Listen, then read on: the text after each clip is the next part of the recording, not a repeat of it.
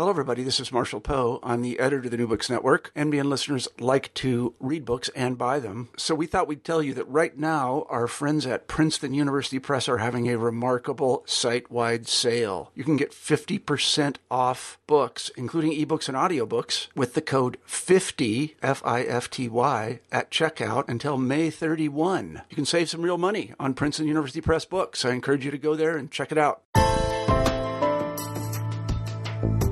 Hi, and welcome to New Books in Genocide Studies, part of the New Books Network of podcasts. My name is Kelly McFall from Newman University, and I'm the host of the show. Every month or so, I interview an author of a new or recent book in genocide studies.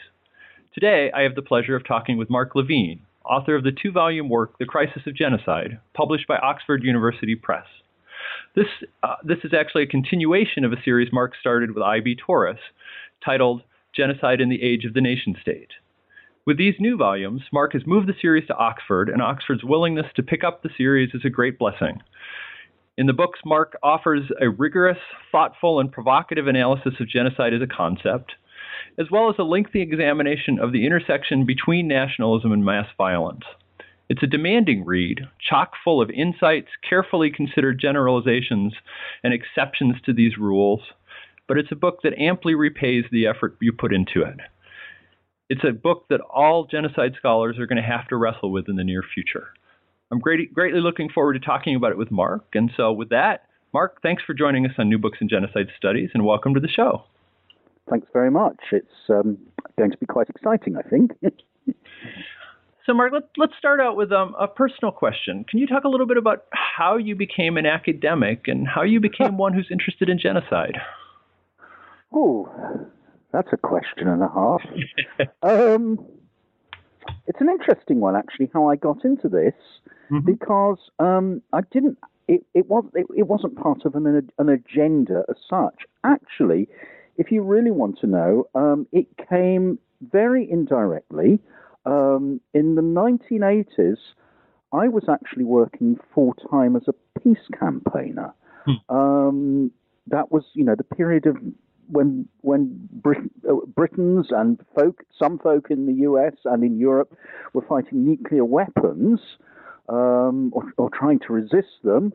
And one of the things I was concerned about was that peace campaigners seemed to have a very sort of rather singular view of what the problems of violence were in the world. They sort of revolved it, a lot of them seemed to revolve it around the Cold War. And at that time, I thought this wasn't good enough, that one had to look sideways on at issues of peace, violence, the state. At that time, I think I was a bit more hooked in on ethnic conflict as such.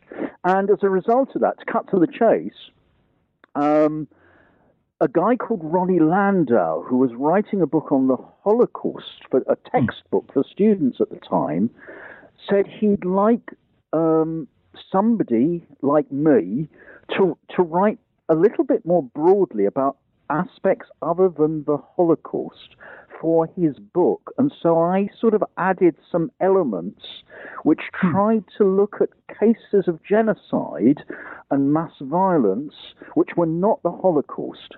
And I suppose I did that in part coming at this issue as a peace campaigner who felt that this sort of rather one-dimensional view of the way the world works wasn't good enough. And it sort of happened, it sort of spiraled from there, from the early 1990s. And it wasn't, and I mean, I suppose that's what's slightly bizarre about it, is that what began as an initial project of, I would write a short book on this, has become a sort of monster. I think that's the best way I can describe it. Yeah. So you're still active in issues of the environment and international peace. Yes. How does that shape your work as a historian? Oh, God knows. I have. I mean, that's again. I think that's a subject for an interview all in itself, because, because we could go off on all sorts of tangents about what academic life, certainly in Britain, is or is not, and to some extent, my lack of satisfaction with how that works. And I suppose what I've been trying to do for the last 20 odd years, I came into the whole academic scene very late, is to try and meld being a sort of environmental stroke peace activist and at the same time an academic. And I think, the academic stuff is important, but one needs a bit of rigor in how one goes about looking at the world and to try and assess it critically. Yet at the same time, it does worry me that academics are so absorbed in their own bubbles sometimes that they can't sometimes see the wood for the trees, ironically. And I suppose that's, in a way, there is I suppose, not that I'm doing it on a daily basis, but there is a sort of interplay between being out there, in some sense, and what one does critically as this strange thing called an academic. Does that make sense in some sense? Yeah, it does. Actually, I'm going to follow up on that in a little bit as we move into the interview, because it's an interesting problem in some ways, how you meld those two needs with the different audiences and how you have to move in terms of genre and style in writing for academics, as you've done with these volumes, and translating that deep knowledge into something that people who are not academics and can't devote hours to reading this can understand and use. Yes. So you came to this project, as you say, kind of organically. At what point did you kind of realize that you wanted to do a full-fledged examination that was going to take presumably years or even decades of your life? Well, actually, again, that sounds like there was, some blueprint, almost like what I say about genocides, but but actually genocides don't have blueprints, actually, and that's a subject for discussion, isn't it? But I didn't have a blueprint. I didn't think it would take years and years of my life. Actually, if I was back now in 1990-something and looking forward to now, and I realized I'd still be here, I'd have probably said, no way. It's sort of, as I said, it happened organically. I suppose I'm still very absorbed by the historical processes which are involved, and I'm still obviously very, because I think historians fall into different categories, and I suppose I'm one of those historians who's interested in history for understanding the now. Yeah. It's not that I'm not, interested, or if one uses that sort of rather crass term, fascinated by the past, but I want to know how the trajectory, if you like, of how we arrived where we do. And I suppose some of that is to do with my peace and environmental work, because I've moved increasingly sideways into issues, for instance, like climate change. And I suppose I am trying to see the big picture. Is it just accidental how we arrived here? Is genocide just a series of accidents, or as I would put it, aberrations, or does it actually tell us something about the nature of historical development? And my answer to that would be yes, it does. And I can't even remember what the original question was, Ellie. But I suppose it shows my line of thought. I sort of go off at a sort of tangent. What was the original question? The original. Well, let's use that as a jumping off point, because I was about to jump into the books as a whole, and that observation is a good place to start. And so let me ask, as I said, these new volumes form the third and fourth of a series.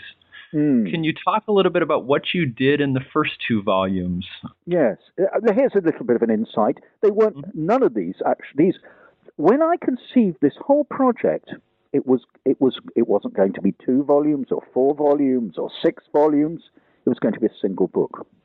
And that's interesting, isn't it? I had no idea how long this book would be. And the more, I suppose, I worked on the elements of the book, the more I realized this was going to be a long time coming. And that's the point at which I should have stopped. But actually, the first two volumes were originally a single volume, and they became too long, and they had to be split.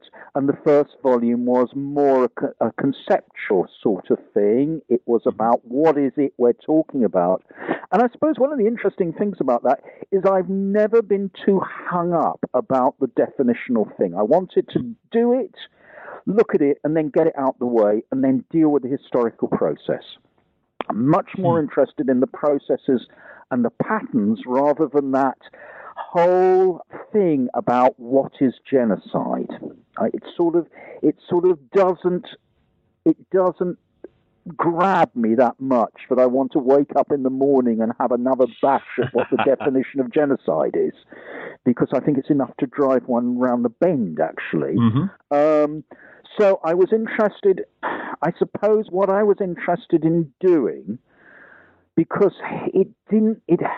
so much of the study of genocide seems to be in bit parts. You know, you look at this or you look at that, or maybe, the very field is very often referred to as comparative genocide studies. Yeah. And it's very interesting how we got there, because that's actually what I don't want to be labeled as and don't want to do.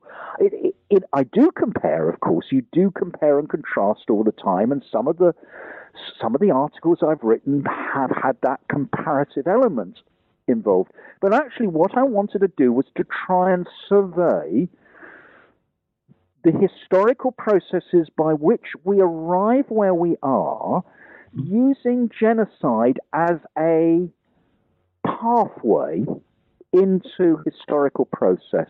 So I'm as much interested in the history as the genocide, if you see what I mean. You know, people very often want to put genocide in a box and say, here's this weird and wonderful weird and awful box. Let's try and examine it within the box. And actually what I was trying to do was take it out of the box and to say, no, actually this is a route into the nature of historical development, which of course a lot of people may not agree with. But that's my pitch, if you like. And broadly, if I'm reading the books right, your argument is that genocide is somehow integral to the nation-state system that has emerged over the last centuries. Is that correct?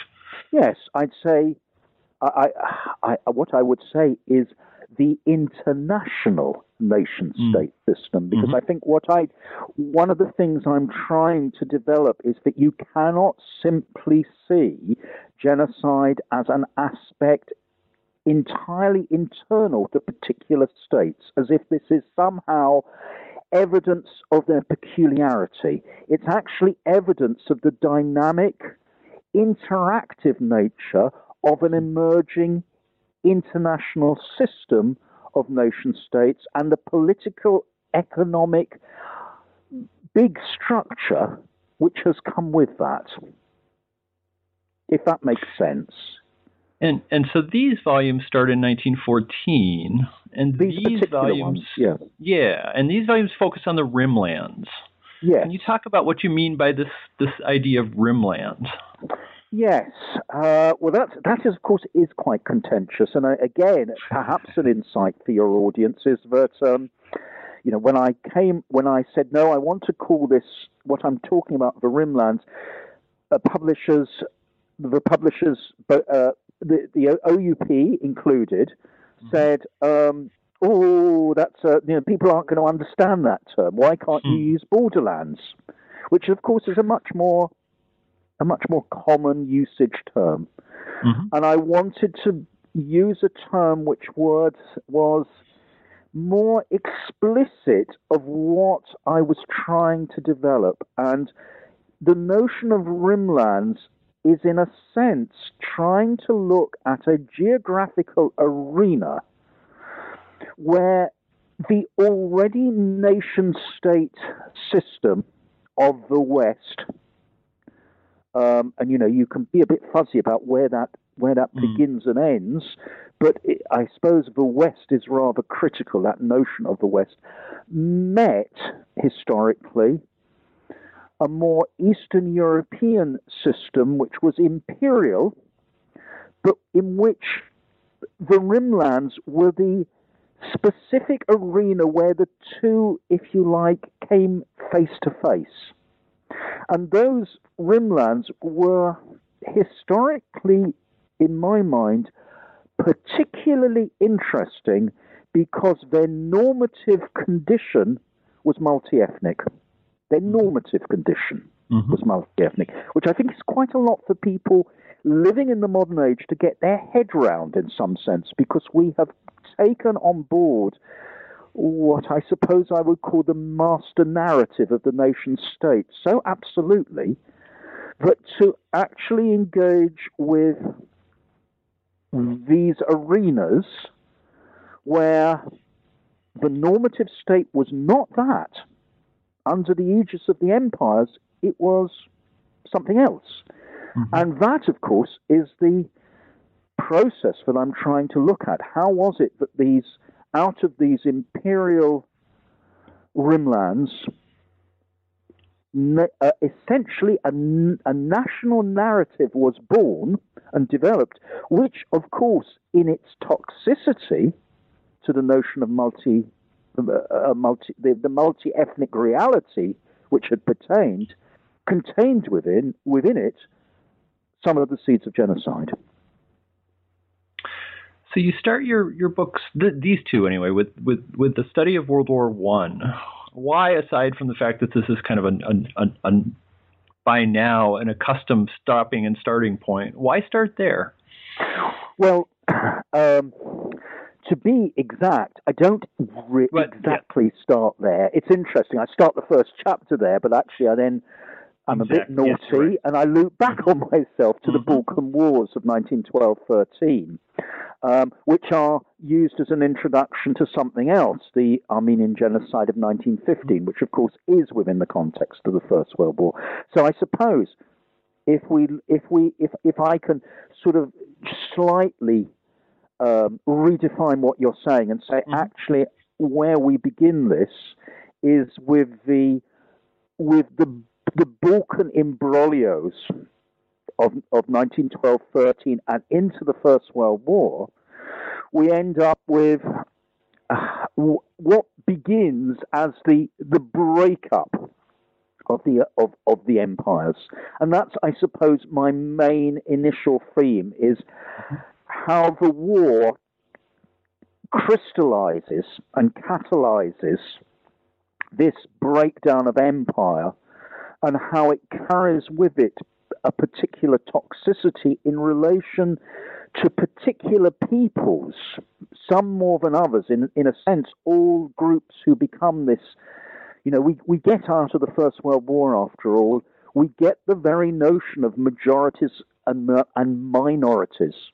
I mean, today we tend to think of minorities as a standard term of reference. To me, it's a very peculiar term of reference. It assumes a group which is somehow at odds or marginal to the nation state, whereas under the old imperial system, the relationships may have been complex, sometimes violent, but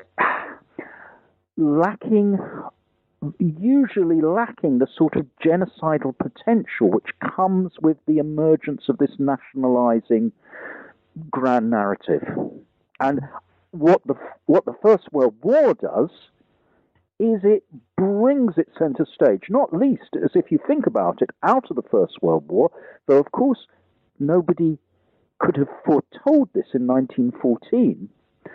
But out of the First World War, we get the creation of this entity called the New Europe. All those states we think of today, Czechoslovakia, modern Poland as opposed to historic Poland, an enlarged Romania, an enlarged Bulgaria, all these sort of states, they're all products of this shattering of the old imperial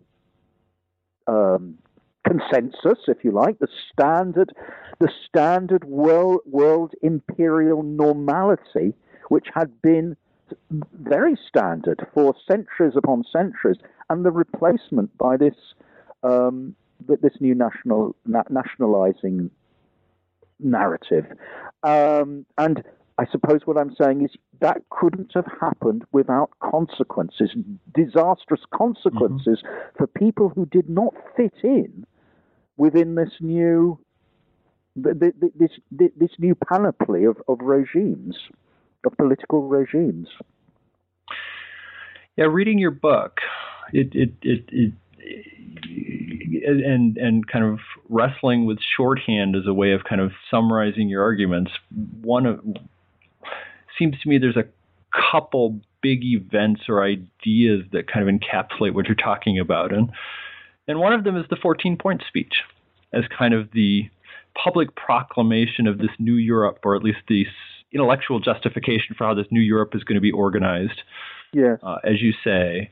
The other one's, in my mind anyway, is the Treaty of Lausanne. And I'm not sure I'm pronouncing that right, but... Yeah. Lausanne would do, yes. Yeah. Which you point to as kind of the capstone for a decade-long, as you say, period of violence and maybe disentangling in the Balkans, starting with the Balkan Wars. So let's start with that. First of all, most people, most non-academics anyway, if they know anything about this, as you say, know about the Armenian genocide. But the violence is much greater and much broader than that, right? Mm-hmm. Yes, absolutely. And I think that's one of the things I'm trying to show is that, we can't simply say, oh, we've got, 2 or 3 genocides here. We've got a whole sequence of genocidal events, of which the Armenian genocide is certainly a very large one. And that happens, that kind of all unfolds in the context of the unraveling of the Ottoman Empire. So what are the people who are leading the Ottoman Empire? What is it that how do they imagine their future, and how does that impact how they respond to this unraveling? Well, that's another very, very big question. Mm-hmm. And I'm not sure that I know the answer or would claim to know an answer. I think what I would be inclined to say is I think they have some imagining of what they think they are looking towards, but it may not be where they actually head. And I think, in a way, the war throws up so many contingencies which tell us a lot about their imaginings and their perceptions and their inner demons as well, because I think there is a whole issue of the psychology of political leadership in extremis, which is very significant here. But I suppose one could say in very, very generalized terms, the new leaders of Turkey, the Committee of Union and Progress, or if you want to use a shorthand, though it's not an exact one, the Young Turks is sometimes used. The Young Turks is actually a much wider grouping. The Committee of Union and Progress is much more tightly nationalizing in its tendencies. What they are trying to do is to wrestle with, well, actually what they're trying to wrestle with first and foremost is the possibility that the empire might be at its end.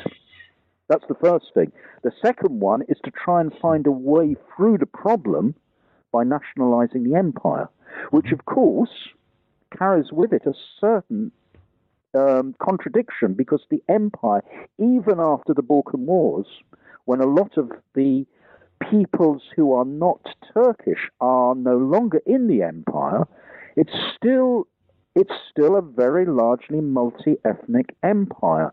And so here you've got a group of people who are at the helm, who are trying to work through the perpetual emergency of Ottomania being potentially at its twilight, by trying to work through a nationalizing solution. And the nationalizing solution is, in the context particularly of the war, which accelerates this whole process, the thing which carries with it the toxicity. Again, it's a short.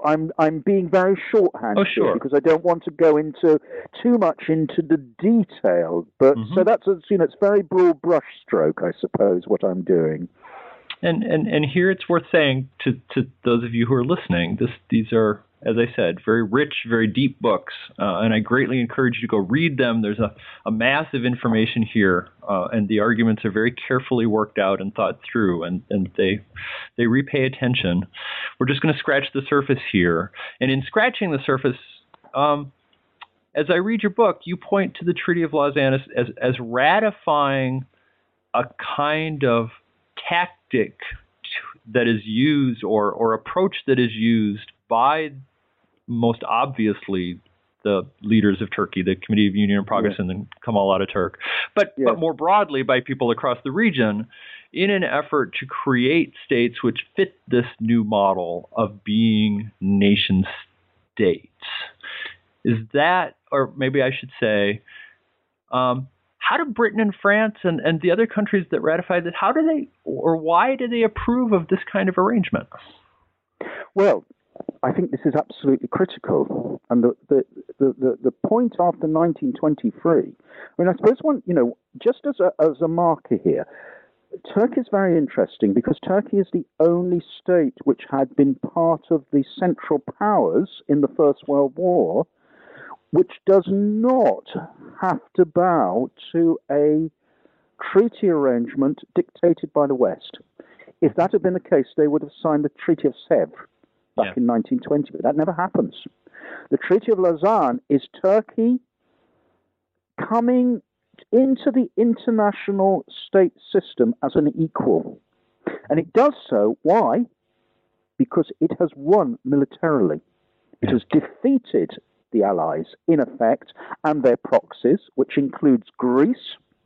And of course, out of this, the great event which is, if you like, simultaneous or slightly earlier than the Treaty of Lausanne, is the great catastrophic, it's called the Great Catastrophe, the catastrophe of all the Greeks, as well as the most of the remaining Armenians in the Ottoman Empire, in what has now become Turkey, being either massacred or exited by force. And the Treaty of Lausanne, of course, effectively endorses that. In other words, in the Treaty of Lausanne, it is not just the Turks who are attempting to dictate it.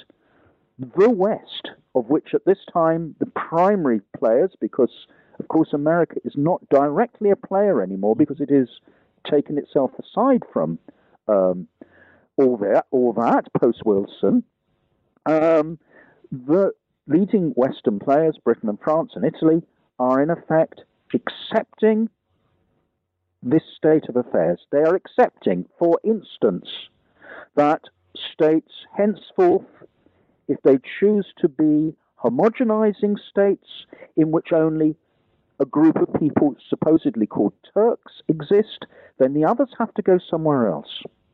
And presumably from the somewhere else, this is where you get the idea of population exchange. If there are people who are deemed to be Turks, or more precisely in this instance Muslims, in Greece, they have to go to Turkey. So you get the notion of a compulsory population exchange actually endorsed by the West. So the West becomes, at this very critical moment, a collaborator in the process. And that's not entirely accidental. They may not be very happy about what is happening, but after it's happened, they take it as being, in some sense, normative to the new international state of affairs. So that's one example, I think, and you've picked up on that, I think, Kelly, in which we're not just talking about the aberrant nature of Turkey as it emerges as a nation state under Kemal Ataturk. We're actually talking about the emerging relationships in the creation of the modern nation state system, which, of course, comes from the West. The nation state system is a product of the West, and Kemal is attempting to emulate it. Mm-hmm. That's part of the paradox of what we're talking about here. Mm-hmm. And the West, as you write, has some tentative, perhaps not sincerely meant, or makes, I guess, some tentative, perhaps not sincerely meant efforts to make these new nation states, which still have minorities in them, work. So they have they create these minority treaties that are signed in the aftermath of the end of the war, and you suggest these were not particularly taken seriously by the West, and certainly not implemented seriously over time. Absolutely.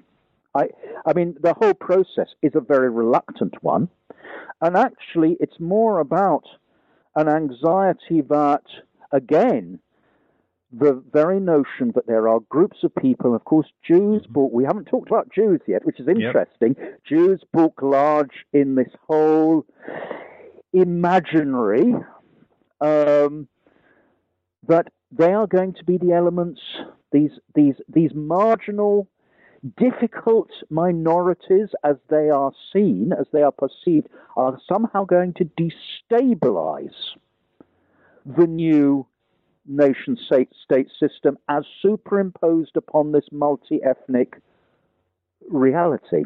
Mm-hmm. And so how are you going to deal with them? And the Minorities Treaty really comes on the hoof. Nobody has prepared for it. It is an entirely provisional arrangement. And of course, that becomes very clear after the Second World War, because the Minorities Treaties are simply jettisoned. They're swept aside. They're dead. Mm-hmm. And my reading of the Minorities Treaties is that they are really a stopgap measure to try and contain the situation. Yeah. But of course, no sooner has the West ratified and endorsed the Minorities Treaties, but they blow it by signing the Treaty of Lausanne. And the Treaty of Lausanne, in effect, says you can't have minorities in Turkey. They will have to be got rid of. So the West becomes party to a process by which those now so-called minorities have to be moved somewhere else. Now, in a sense, you might say, well, that's not quite genocide. But in a way, what I'm saying is that once you get into the whole process of ethnic cleansing and deportation, you're very, very close to it. Mm-hmm. Mm-hmm. You then, or actually, let me back up just slightly. You do suggest that there are hints or possibilities of a different way of organizing the international system that maybe wouldn't reject the Western idea or this new concept of the New Europe, but that there are hints that there may be a different way to do this and that they don't work out. What are they, briefly? Well, I felt it was very important to write a chapter which would try and ask, why couldn't it have been different? And in a way, of course, historians aren't meant to do that. But I wanted to explore whether there were tendencies within or subterranean to the system as it's emerging, which try and look at the possibilities for how communities of people might live together without this toxicity sort of feeding in. And I suppose one of the ideas which I was interested to see was why it was that some of the more far-thinking thinkers of this period, and I looked at, for instance, a group called the Austro-Marxists, who have this notion that the Austro-Hungarian Empire, which, in the standard history books is a sort of a dinosaur edifice, they don't actually quite see it like that. They see how it might be transformed into a Danubian federation of peoples, and in which the whole concept of minorities doesn't really apply, that people have their nationalities, but they are also citizens of the state. So they, if you like, they have a loyalty to the state, but they have their cultural existences as groups of people who are entitled to those to their diversity. So in a way, it's a way of taking the sting out of the whole homogenizing imperative. We can live in a state, we can be modern citizens, yet at the same time, we can be culturally ourselves. And I think that's part of the challenge. And I suppose one of the things I try and do is explore is there anybody else out there who tries to develop this route in some sort of way? And of course, one of the interesting paradoxes of this the 1920s scene is the fact that the Soviet Union, while it doesn't actually take the Austro-Marxist model as such, does attempt through the concept of colonization, of indigenization, tries to look at a way of creating a framework in which different cultural groups are recognized within the framework of the big state. So the very fact that we have this rather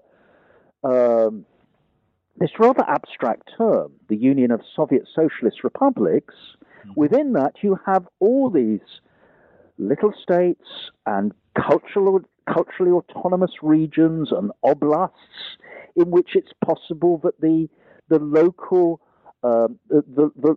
governing body is the local ethnic group of that area, and where there may be a multi-ethnicity to the area, it might be broken down into even smaller elements itself. So in a way, you've got something rather odd happening here. It's almost as if we're heading back to the Holy Roman Empire, so that you could actually colour in the USSR into a series of coloured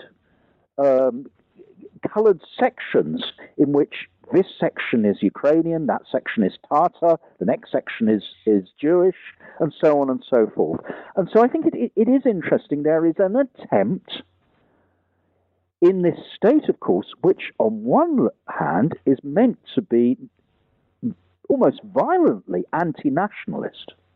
Yet here, following the Austro-Marxists, they appear to take the issue of diverse nationality and multi-ethnicity quite seriously. Of course, it doesn't last.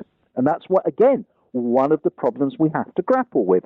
Why is it that the Soviet Union, which having adopted this policy, then becomes a major ethnic cleanser in its own right, one which actually, in a certain sort of way, is becoming a very nationalizing state, even while at the same time claiming to be utterly colorblind. So something, it seems to me, is working through, which is general, even while the Soviet Union is meant to be the exception to the rule. Mm-hmm. And in the book, you pair the Soviet Union and fascist Germany or Nazi Germany together as anti-system states. Yes. And so let's stick with the Soviet Union for a moment. And so can you give us a sense of what the answer to that is? How does this state, which at least initially seems to accept an understanding of ethnicity which would allow for the flourishing of a variety of different ethnic groups within a broader state, how does it move from that to conducting, if not genocide, certainly mass violence and massive deportations and redistribution of populations?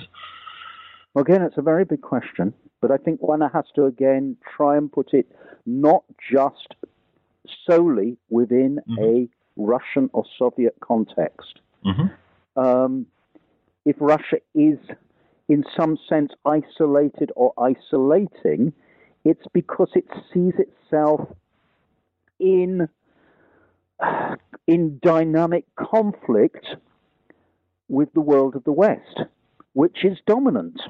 Yeah. And that's it's in a sense, this is the whole problem. We're in a way we're dealing with entirely other issues than simply genocide here. We're dealing with the whole nature of whether it is legitimate in Marxist terms to have a revolution in Russia at all. And of course, for those who know their 1917 and the Russian Revolution, we know that there are enormous debates within the Bolsheviks and the wider socialist scene about whether you can simply jump into this situation where you have a revolution in one country.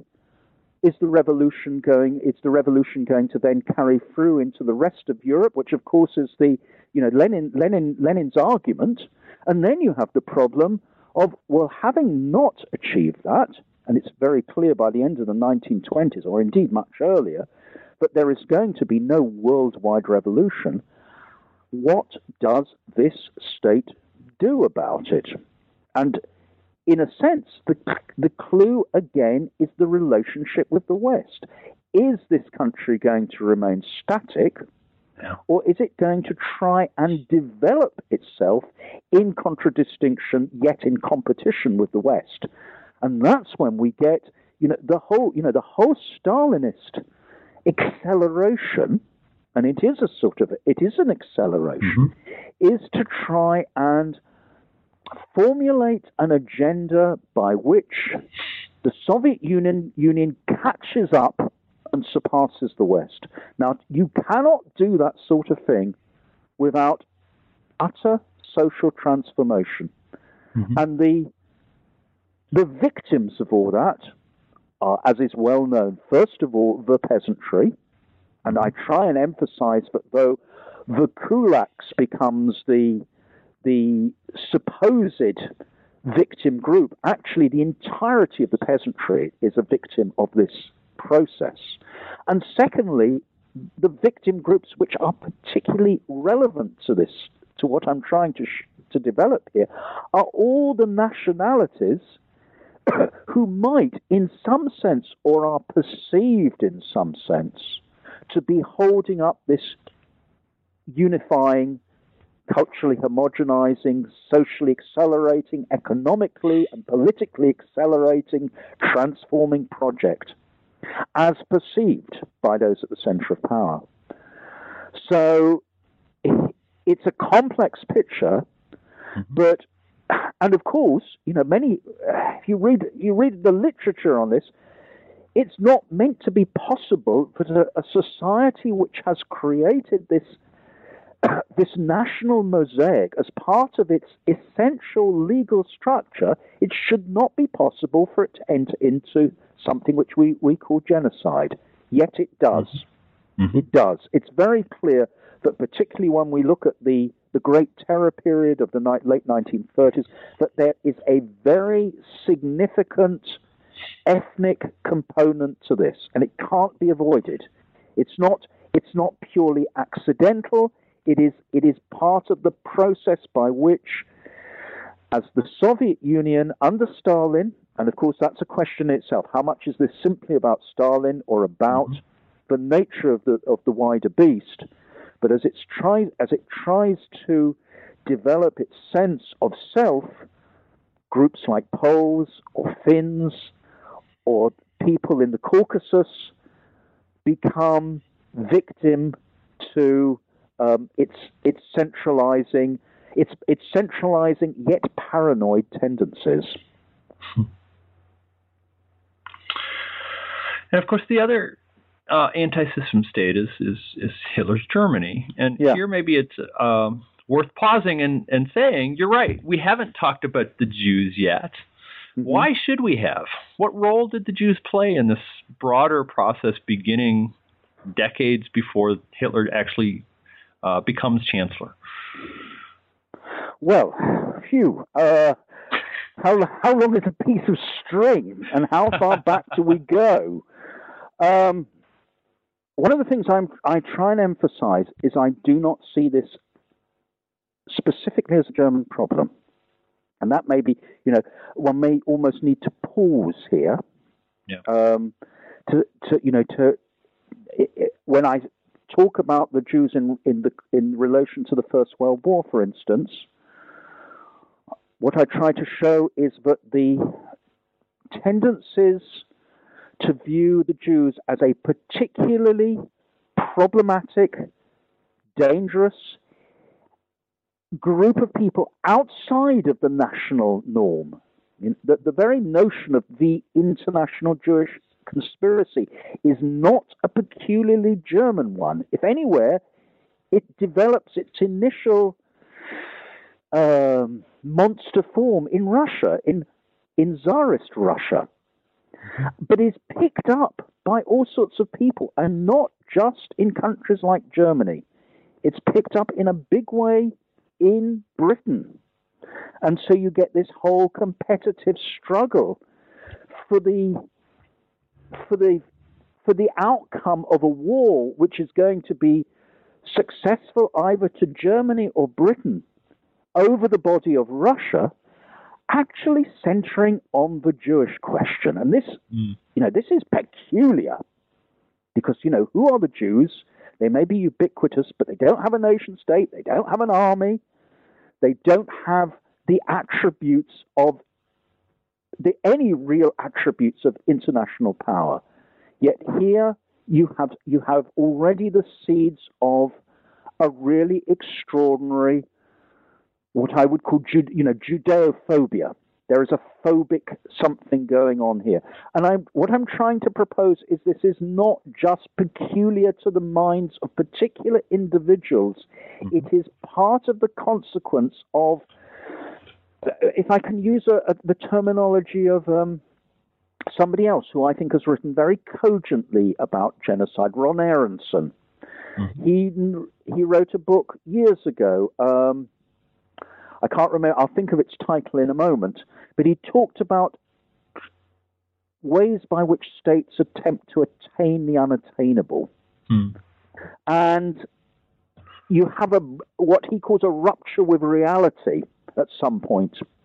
And it strikes me as very interesting that this rupture with reality in this crisis period that we're talking about, writ large, from 1914 onwards, keeps coming back to the Jews, not just in Germany. However, it takes off in Germany in such a big way because Germany has been defeated at the end of the war. And it's there that you get, it becomes, if you like, almost an idée fixe, the notion that the Jews have somehow been responsible through their international power for bringing Germany to its heels. So thus you get the anti-state, the anti-system Germany, which finally crystallizes under Hitler, looking sideways at the West, looking sideways at the other anti-system, the Soviet Union, saying, this is all something to do with the Jews. Now, in other words, I'm saying there is a rather deeper pathology involved here, which has to be somehow linked up to how the war has been fought and won, the First World War, the Great War, and what the consequences are of that, and how elites, whether they are old elites or in Hitler's case very new elites, try and work through an answer to the problem of national weakness. Yeah. And part of the answer is to compensate for this by saying it's this group of people who are making us weak. In other words, I'll say something else here. I'm much less interested in this being simply about race science. I think there is a pathology of states which is going on here. And that's why, to my mind, it's though Germany is the exemplar, and Germany which puts the policies into practice, it's not something which is only peculiar to Germany. Yeah, let me preface this by saying that there's no possible way we can talk about the 300 or 400 pages you devote, 300 pages you devote to the Holocaust in the context of this interview. So we'll hit a couple of the high points and maybe So with that acknowledged, one of the questions you ask is exactly that: the degree to which we understand the Holocaust as a German phenomena as opposed to a European phenomena, and the way in which states outside of Germany functioned within this broader environment to solve their own national problems, or what they perceive to be their own national problems. So could you talk a little bit about that? Well, I suppose I'd preface it by saying, though I didn't set out, this chapter's going to be longer than that one. It is interesting that having written a chapter on the German extermination of Jews and Roma, and I try and bring that into what I'm talking about, but there are other people who are consciously exterminated by the Nazis, and I'm not trying to in any sense diminish the final solution as orchestrated, developed, accelerated by Nazi Germany. Yeah. Nevertheless, the longest chapter I wrote was about everybody else and their behavior towards the Jews in the context of Nazi hegemony in the Second World War period. Now, let's go back. What was the question again about those other Europeans? So, what is the relation, or how did the other European states see themselves as acting in this context of the German effort to exterminate the Jews, and how did they see themselves trying to solidify their own security in this process? Well, again, I think there's many ways of looking at this, but I think one could argue that the Nazi hegemony offers opportunities, and one, of course, uses that very advisedly, but it offers opportunities to national elites to expropriate what they see as national assets or potential national assets, which they see as being too greatly controlled or in the hands of a outside or distinct ethnic group of people, bringing those to the state, getting rid of an element within the national body which is considered to be not just extraneous, but somehow too greatly concentrated in areas of commerce and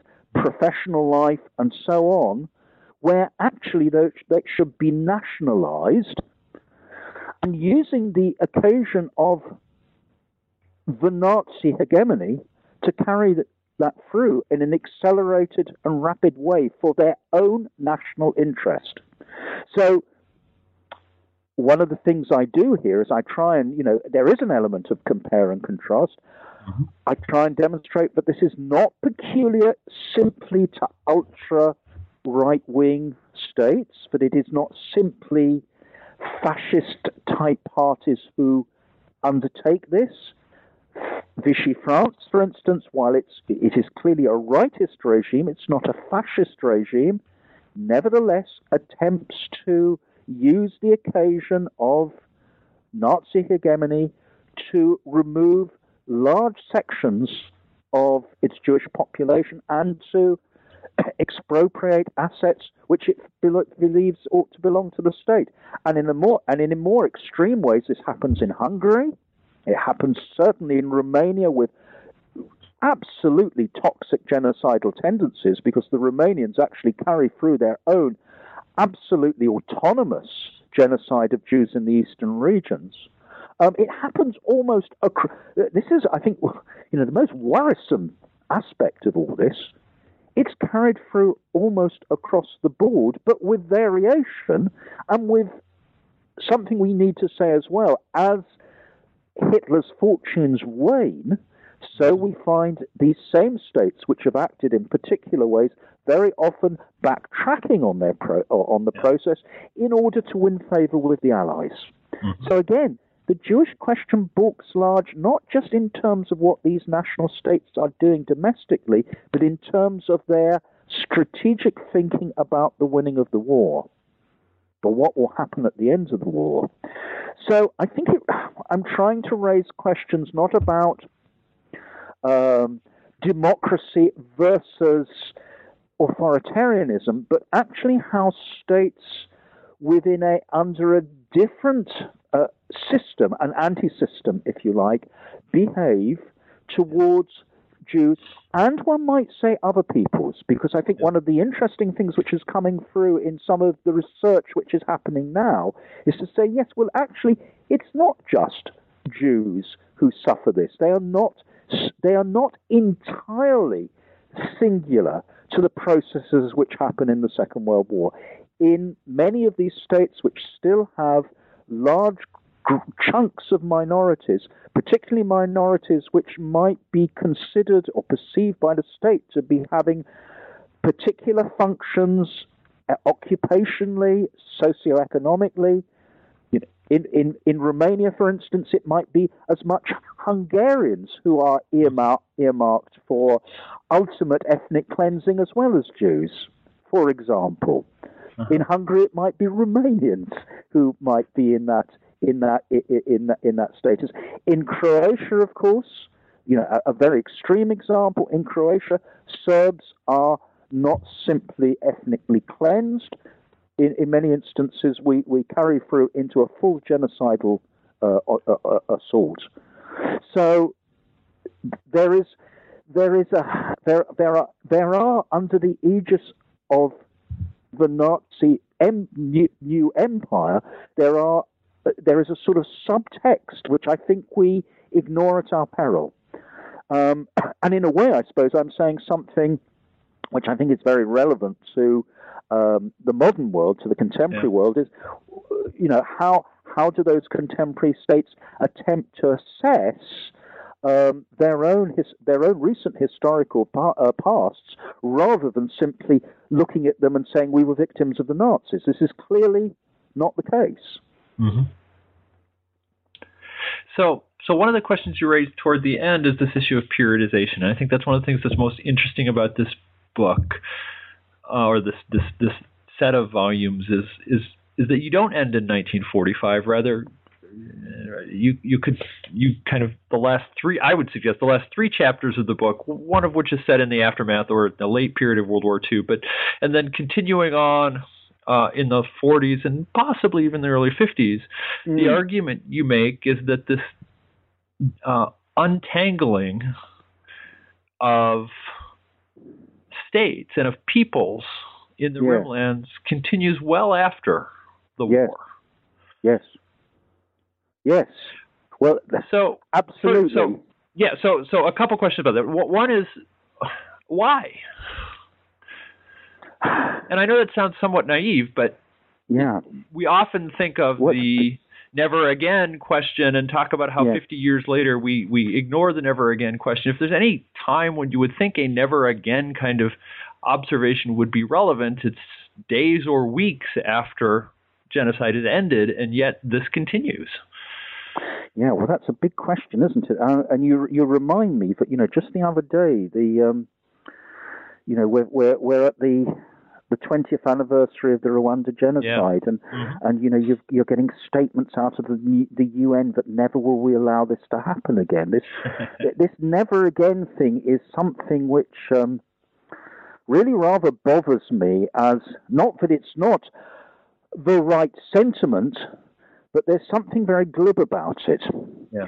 And I suppose the shorthand answer I would have to give to your question, and the why is fundamental throughout, all the way along. In a way, that's what I'm doing. I'm asking the question why. And I think the answer is one has to look at the biggest structural issues here, because here's the killer clue.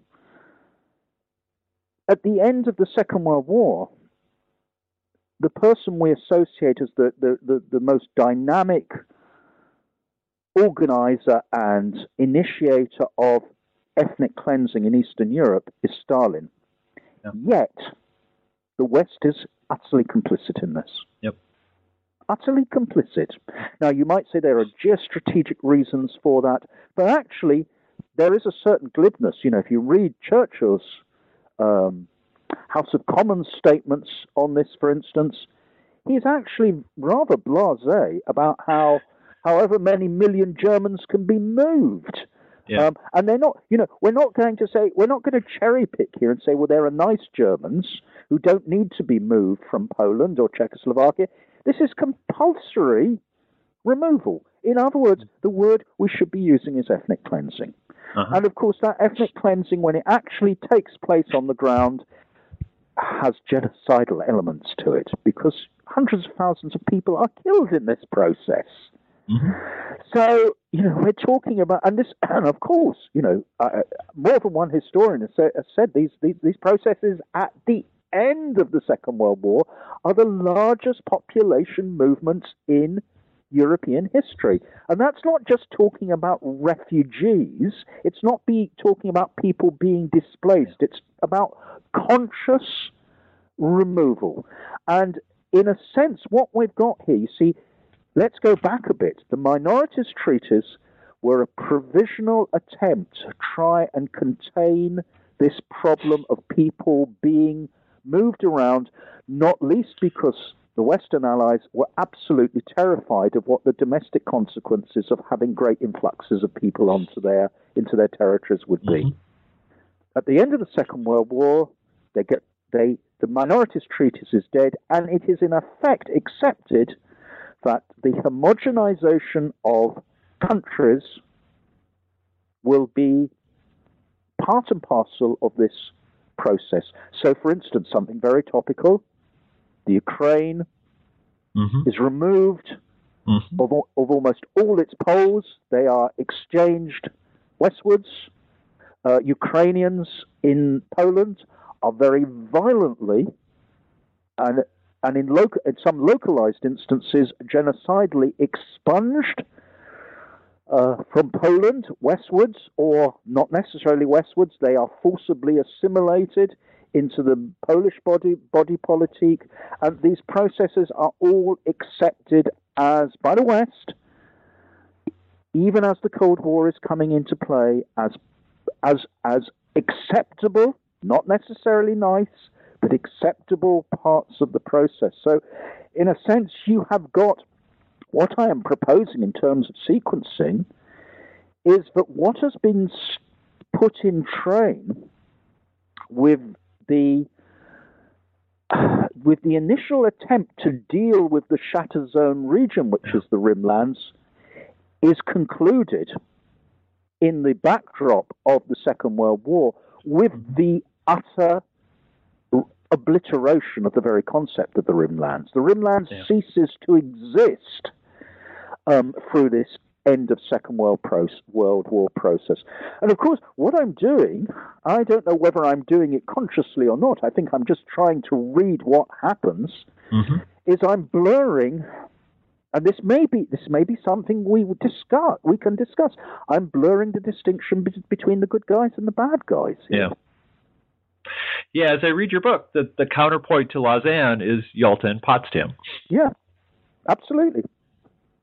Yes, there's nothing more to be said there. This is. Now, I am not saying that Churchill is Stalin, or Stalin is Roosevelt or whatever, but I'm saying that there are geopolitical calculations going on here in which not just nations are victims, and of course, the Poles, for instance, will always have things to say about what happened at Yalta and Potsdam, which were bad for them. But the real victims at ground level, at ground zero, are minority group or are so-called minority groups, and those paradoxically may be Germans. This is one of the problems is that there are some parallels between what happens to Jews and Germans, as well as Armenians and Poles, and a welter of other people as these processes get underway. My argument is that it is state elites which make this happen, and it is state elites who are looking to the wider framework of the emerging international system. And in a sense, it raises questions about, is this it comes back to that question you asked me earlier on. Is there an alternative way forward? And the bleak answer, the very, very bleak answer, is that within the framework of this international system, it appears that there is not.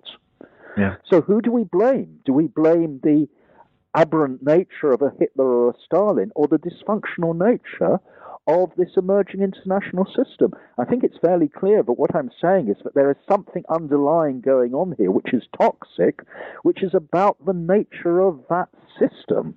Mm-hmm. And that seems an appropriate place to leave it for now. We've taken a lot of your time. Let me just ask a couple very quick concluding questions. And one of them is, again, kind of a personal question. What, for people interested in the subject, what book or maybe a couple books do you find most interesting or rewarding in informing your understanding of genocide? Notice how carefully I did not warn you that this question would be coming. Well, I mentioned that book by Ron Aronson. As something which, it's not a book which. Now I'm going to have to see if I can remember or find the title, because it sort of escapes me. I know Preface to Hope, which is the subtitle. Let's just see if I can find it. So, interesting. Here am I saying, here's a book which I recommend, and I can't actually remember the. Is it in front of me? Aronson, The Dialectic of Disaster, written in the 1980s. Rather interesting, but it's sort of a rather radical Marxist reading. Not that actually I'm looking at this. I should say my politics are not exactly Marxist, but I did find this book rather absorbing. And it has had, I suppose, what I would also say is that my way of entering genocide has not always been by way of books on genocide. Sure. So, for instance, a marker might be somebody like Immanuel Wallerstein's study of the emergence of a world system. Mm-hmm. And I would say that has had a certain relevance. It's not to the totality, because I'm not exactly following Wallerstein's world systems theory, but I think it's relevant to try and look at this in terms of the bigger picture. And so it's interesting, obviously one could be a bit glib and say, oh yes, well of course it's Raphael Lemkin's Axis Rule in Occupied Europe, which of course is an important starting point. But I think that's the way I'd approach it. I'd say, Lemkin had this big idea, and I think what's interesting is the way others have attempted to really run with that. And so, yes, I would say, to get a handle on genocide, you don't necessarily read books on genocide. I'll throw in one other here, and this goes back actually to when I was a very young person, before I long before I thought I would spend years studying this subject. Somewhere in all this, there is a relationship between the big structure and the psychology or the collective pathology of how societies, and elites included, behave in conditions of extremis. And I suppose a critical writer for me has always been Norman Cohn. And his book, Warrant for Genocide, is, I think, one of those books which tries to understand something of the collective mindset. And, of course, once you read a book like Warrant for Genocide, you then have to read Cohn's other books, like The Pursuit of the Millennium, which takes takes us back into collective psychopathologies in the Middle Ages, and to try and work out why societies behave in ways which we might rationally consider to be rather odd. Well, you've added to my summer reading list, but that may be a bit optimistic. But that's great. And so the next question is easier, although I'm not sure after writing 2 volumes if it's less painful or more painful, and that's, what are you working on now? Well, that's an assumption, isn't it? It's a very academic assumption that I should be working on something. Fair enough. At the moment, I'm working on getting my bees ready for the high season of, excellent. and on getting some produce into the allotment, which. Oh, yes, I should say an allotment. Maybe you don't use that word in the States, but, my vegetable gardens. So it may be in the near future that I might start work on the next volume, which would be about genocide and the Cold War. But I'm taking a pause on that. Well, that is a well-deserved pause. Thank you very much. And if you do indeed take that up at some point in the future, hopefully when it's done, you'll come back on the show with us again. Well, that's very kind. But let me say thanks again. It was a wonderful to get a chance to talk to you and hear about your ideas, and appreciate it very much. Thank you very much, Kelly. All right. Have a good day. You've been listening to an interview with Mark Levine, author of the new 2-volume work collectively titled The Crisis of Genocide, published by Oxford University Press. If you enjoyed this interview, you can listen to previous podcasts through iTunes or from the webpage for New Books in Genocide Studies, part of the New Books Network of podcasts. I hope you'll come back next time for an interview with Ben Lieberman, author of 2 new books. The first, titled Remaking Identities, God, Nation, and Race in World History, published by Rowman and Littlefield, looks at the creation and destruction of identities in a variety of societies over time. The second is a textbook, titled The Holocaust and Genocides in Europe, published by Bloomsbury Press. I hope you'll return to listen to my interview with Ben. Until then, have a great month.